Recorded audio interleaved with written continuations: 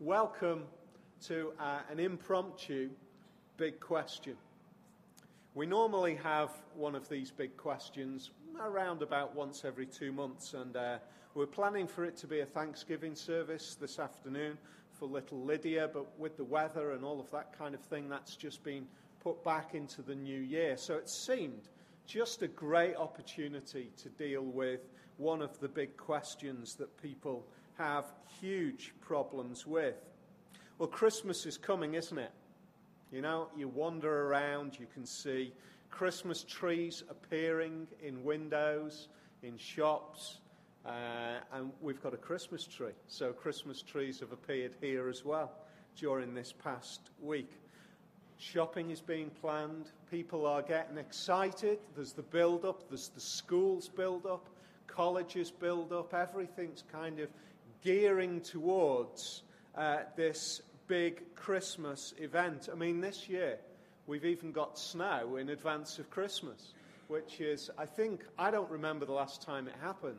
I'm sure it has happened some point in my lifetime, but I don't remember it. It's amazing, isn't it, the way we seem to be having these kind of things preparing us for Christmas. You would expect, though, wouldn't you, that in a church that we're wanting to deal with not the Christmas of now, but we're wanting to relate the Christmas of today to the very first Christmas.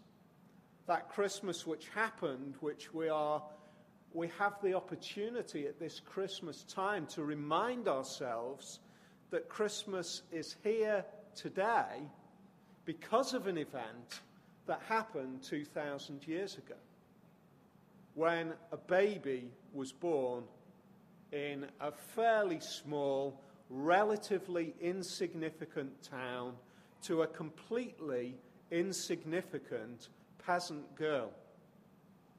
There was no major fanfare from a human perspective. There was no massive news that was portrayed to the whole of the world as though a great leader had been born. And yet at the same time, when we read the historical account of the Bible, the history of that first time, we realize that in various places it did shake up society. It certainly shook up Jerusalem, and the king, who was King Herod at the time, was rocked by the news that Jesus had been born. He didn't know his name. He knew that a baby had been born, and he knew that some men from a particular part of the world had remarkably turned up. He was surprised by it. So let's get a few things kind of out the way, because I guess that if you're here for the first time and maybe the Christmas message is a relatively new thing for you, or you've not really thought about it much, but you've heard many people talking about it in different ways. Let's just kind of clear up a few things. Firstly, let me say it's pretty likely that we've got the date wrong. It probably is that we've got the date wrong. It's also true that the church down the years hasn't always made it such a big thing as it is now. In fact, it would seem historically as though in the first years after Jesus, maybe the first century or two, perhaps 3 centuries, it wasn't a massive thing. It has certainly grown in significance over the years.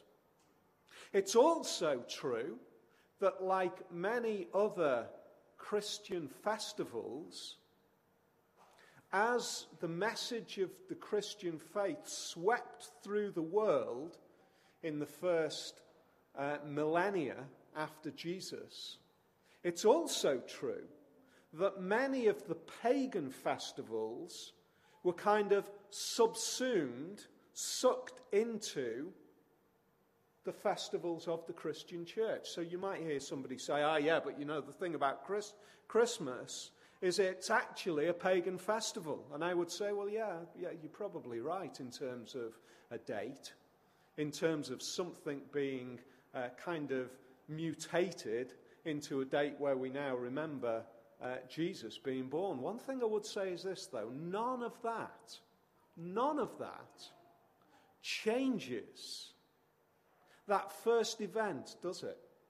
Yeah, we might have picked up the wrong date. Yeah, we might have grabbed another festival as a point in the year to recognize it because people were already celebrating. All of those things, yeah, they're absolutely true that those things might be the case, but none of it changes the fact that on that first Christmas, a baby was born in an insignificant place to an insignificant peasant girl, and yet it has rocked the world.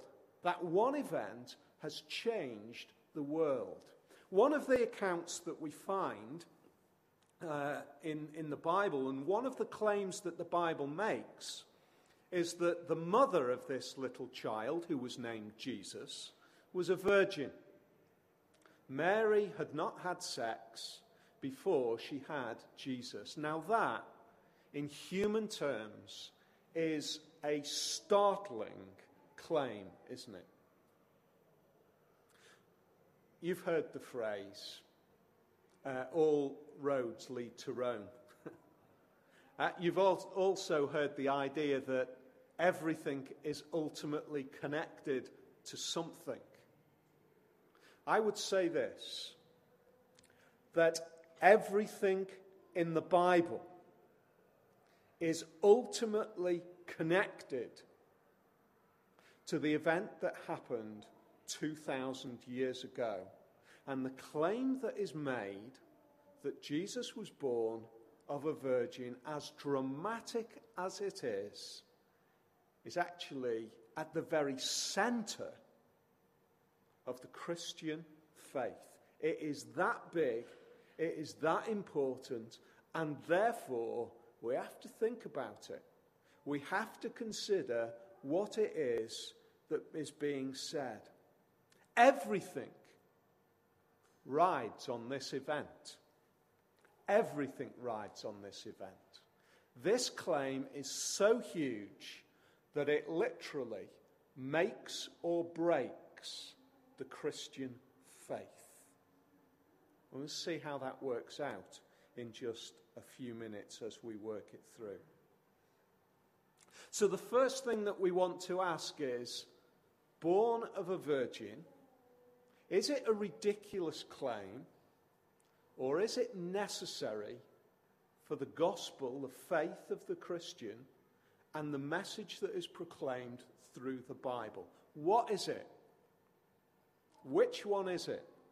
Is it necessary, or is it ridiculous? The first thing that I want to say, I'm going to give 3 reasons here. The first thing that I want to say is that this is not a surprising event in biblical terms. It's not surprising. I mean, it was surprising for Mary. It was surprising. It was a shock. It was surprising for her betrothed husband, something which was way stronger but similar to being engaged. Stronger but similar. It was a shock to him. He didn't know what to do, and he was encouraged to still marry her. It was just mind-blowing for those 2 people.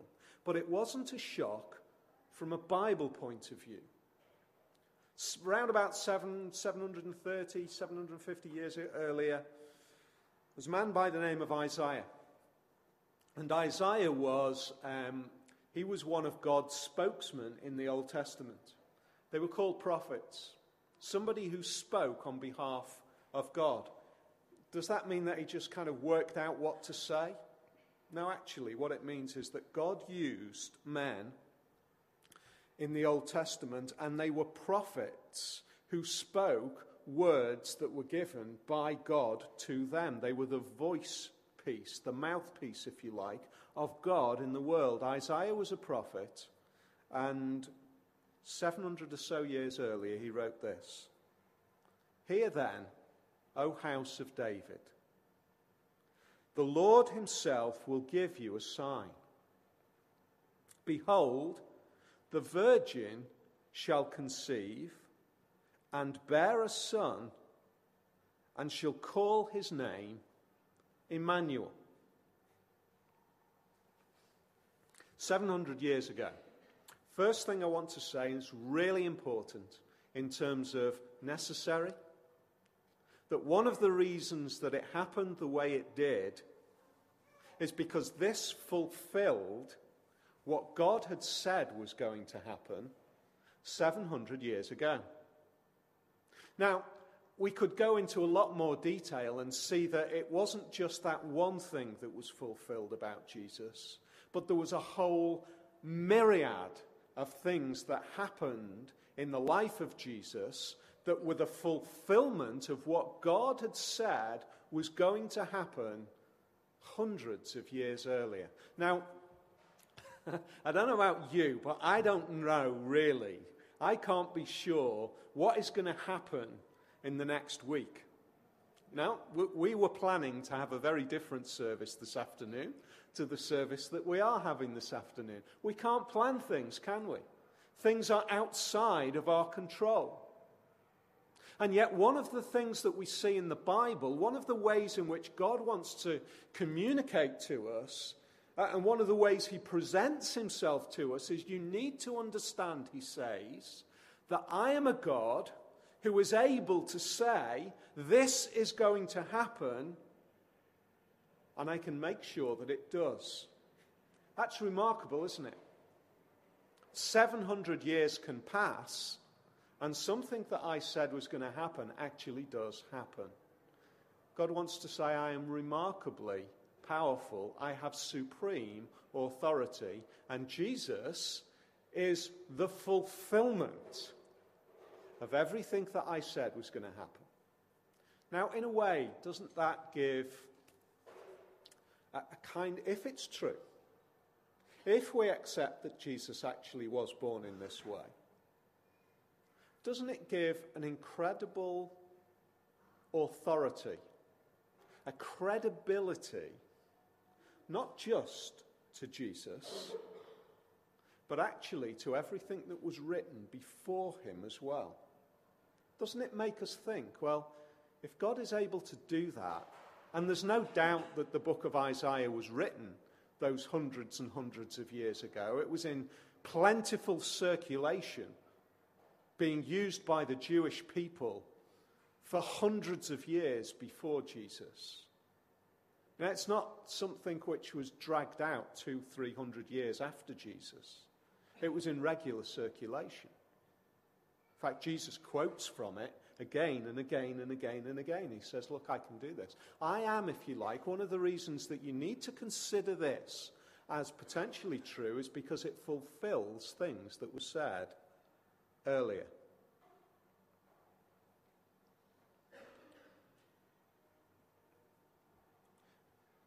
One of the things that God wants us to understand is that he does things in ways which lead us to know that it is absolutely him. Born of a virgin. One of the things that comes up again and again and again in the Old Testament is this. I'm going to send a Savior. I'm going to send somebody to save you. Through the Old Testament, we have 7 women who can't have children. And then it's almost as though God takes his people right to the precipice with these women, and then like that, he makes it possible for them to have a child who becomes an almost Savior. Somebody who kind of gets there. Somebody who's almost fulfilling the role, but not completely. And you know, that's one of the things that in these prophecies God is wanting to prepare us for.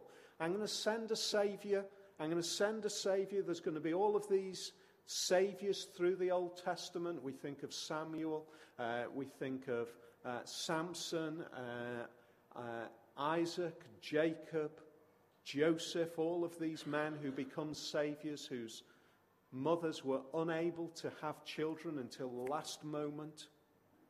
And then God says, but you know what? I'm going to bring the ultimate Savior. from the ultimate barren woman. You've thought of it like that? Why have we got 7 women who kind of produce almost saviours in the Old Testament? Because God is paving the way for the ultimate barren woman to produce the ultimate saviour. Prophecy fulfilled. Second thing is this. We have to ask the question, but why a virgin birth? Why would God do that? Isn't there another way? Isn't there another way that God would do this? Why would he do it with a virgin birth? Second reason is this. Now, to be honest, we could go on and on and on and on with lots and lots of reasons. We could write books about why the virgin birth, so I've just picked out a few. Second one is this. Because of our broken humanity. There's a verse in the book of Romans, and it says this. In fact, it connects the Christmas story in a way with the very beginning of the Bible. The crisis where suddenly humanity rebels against God, goes its own way. It's called sin. Turns its back on God. There's a verse in Romans that says this. Sin came into the world through one man. And death through sin. And so death spread to all men because all sinned. Do you see the problem? If death spreads and sin spreads from one man and one woman, one child to the next child to the next child, it's a kind of continuity, one after the other and the other. It's just there. It's written almost into our spirit. Well, it is written into our spiritual DNA. We are rebels against God who are facing death. That's what we are. Do you see the problem that is faced? How can God create a saviour in this world when everyone who is born has that spiritual DNA encoded into them, which is shattered? It's broken. It's rebellious. Every child that comes into the world has got this broken spiritual DNA. And then, amazingly, God says, I'll tell you how I'm going to do it. I'm going to kind of start humanity again. How can you start humanity again? How can you create another human being? It's just Jesus was just born, wasn't he? Well, yes. But he was born by breaking the chain. Isn't that remarkable?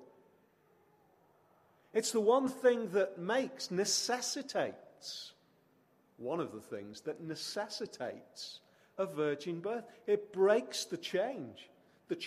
Yes, there's a continuity in that Jesus is a man, but there's a break in the chain. It stops and starts again with a new humanity, a new Jesus, a new man. Somebody who breaks the chain, who is not continued in that process of death through spiritually broken DNA. Now just stick with me for this, because this makes sense of something in the future of what Jesus says, or what the Bible says. Because further on in Corinthians it says this. If anyone is in Christ, he is a new creation. It's kind of as though for you and me who believe in Jesus, we are able to step out of our spiritually broken DNA and become members of a new race, a new creation, something which is now perfected in Christ, because he starts the process again. First Adam is broken. The second Adam is successful. He's triumphant. So that those who believe and trust in him become part of something new. So first thing that we've got is born of a virgin because it fulfills prophecy. Second thing that we've got, because it deals with our broken state. The third and the final thing that we've got is this. Because I think that, they're amazing. They're amazing, those things. But even they take a back seat, I think, to this one. It's the way that God decided to come into the world. It's the way that God decided to come into the world. That might not sound remarkable to us, who've perhaps been used to the Christian message for 2,000 years. But for the first hearers, it's mind-blowing. It's mind-blowing that God would even think of coming into the world. Because after all, the God of the Jews was the great unseen God.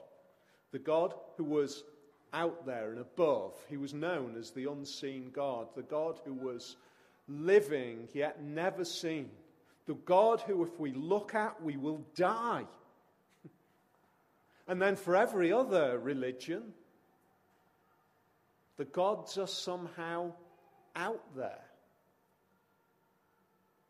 Look at the multitude of the gods of the great Greeks and the Romans.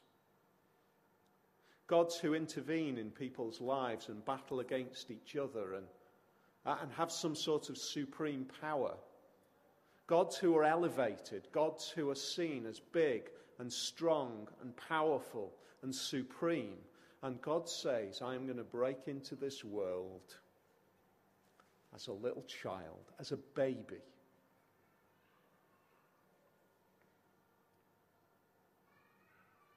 There's a verse right in the very middle of, pretty much the middle of the Bible, Jonah. Salvation belongs to the Lord, Jonah says. I think in lots of ways that preempts the first Christmas. Salvation belongs to the Lord. How?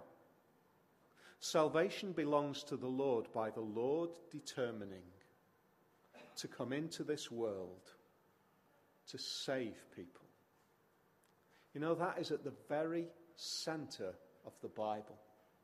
That's why I would say that this claim that is made, that God coming into the world, born of a virgin, is at the very center. Everything stands or falls by this. Paul says that the resurrection is what is the stand or fall message of the Bible. If Jesus didn't rise again, he says, then our preaching is in vain. And I would say, yes, absolutely. It's absolutely true, that.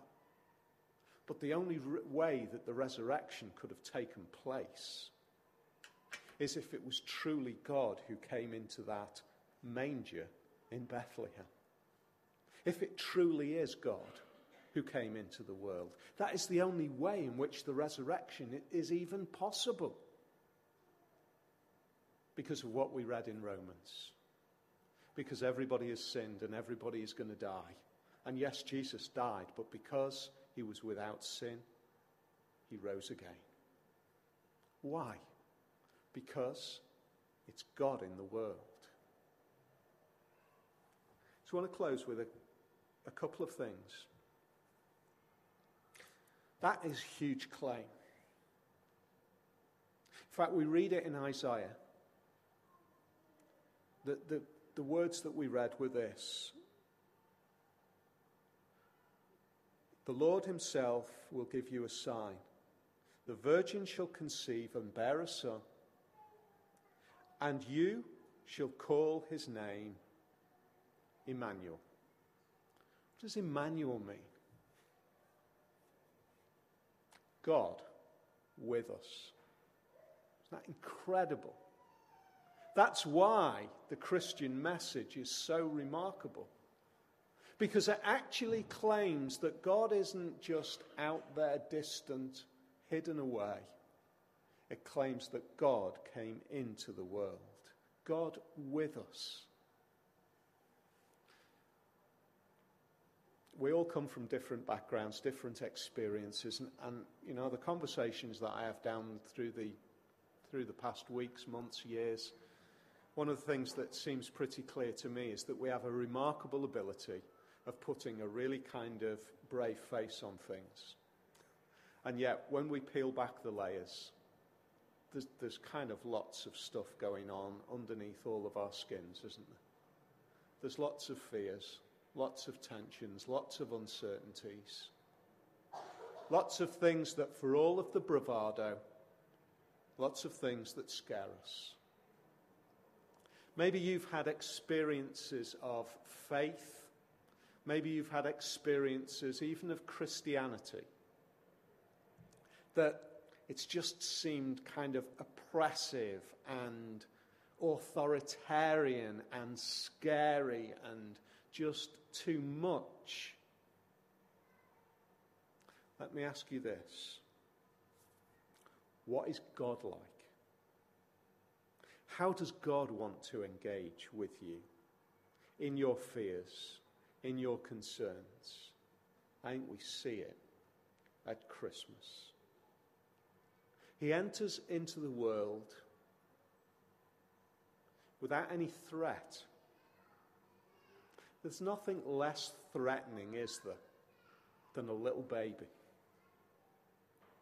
And God decides to come into the world like that. He decides that I will engage with people who I have made. And the first engagement I will have with them will be me being the ultimate non-threatening. That's the starting point. Can I encourage you, if you are fearing the idea of coming to God, maybe there's stuff in your life that you think, I know about it, God knows about it. I just want to keep a huge gulf between me and God because God is scary. He already knows. But one of the characteristics that he says is my starting point is to start without being threatening. He says, come to me. I will engage with you. Come and let us talk together. Come and let me unburden you. Come and let me engage with you. Come and share with me. There are so many pictures in the Bible which repeatedly give us a starting point of God, which is I am here. But that little baby didn't stay a little baby. Because if God just stays weak and non-threatening, we're in trouble. Because he needs to defeat something. He needs to become threatening ultimately. He needs to become threatening to sin. He needs to become triumphant over wrongdoing. He needs to become the triumphant judge and justice carrier into this world. So he says to us, through his coming into this world, come to me. Let's start on that basis. Now let's deal with all of the other stuff. I mentioned earlier that Paul says that the resurrection of Jesus is the most important aspect. It's true. And it's founded on the fact that God came into the world as a little baby. God came into the world as a little baby. There have been many I was reading a few this past few days, many kind of arguments about could it be a virgin birth, etc., etc., arguments against it. That pales into insignificance.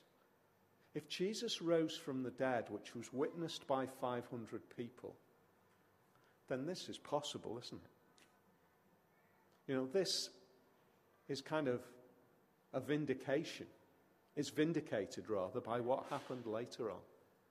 Can I encourage you? If you don't come along regularly, please continue to come along with us. It's been great to see you this afternoon. But can I encourage you, if some of this stuff is a question to you, if you've got more questions, please talk to us. More than happy to chat through.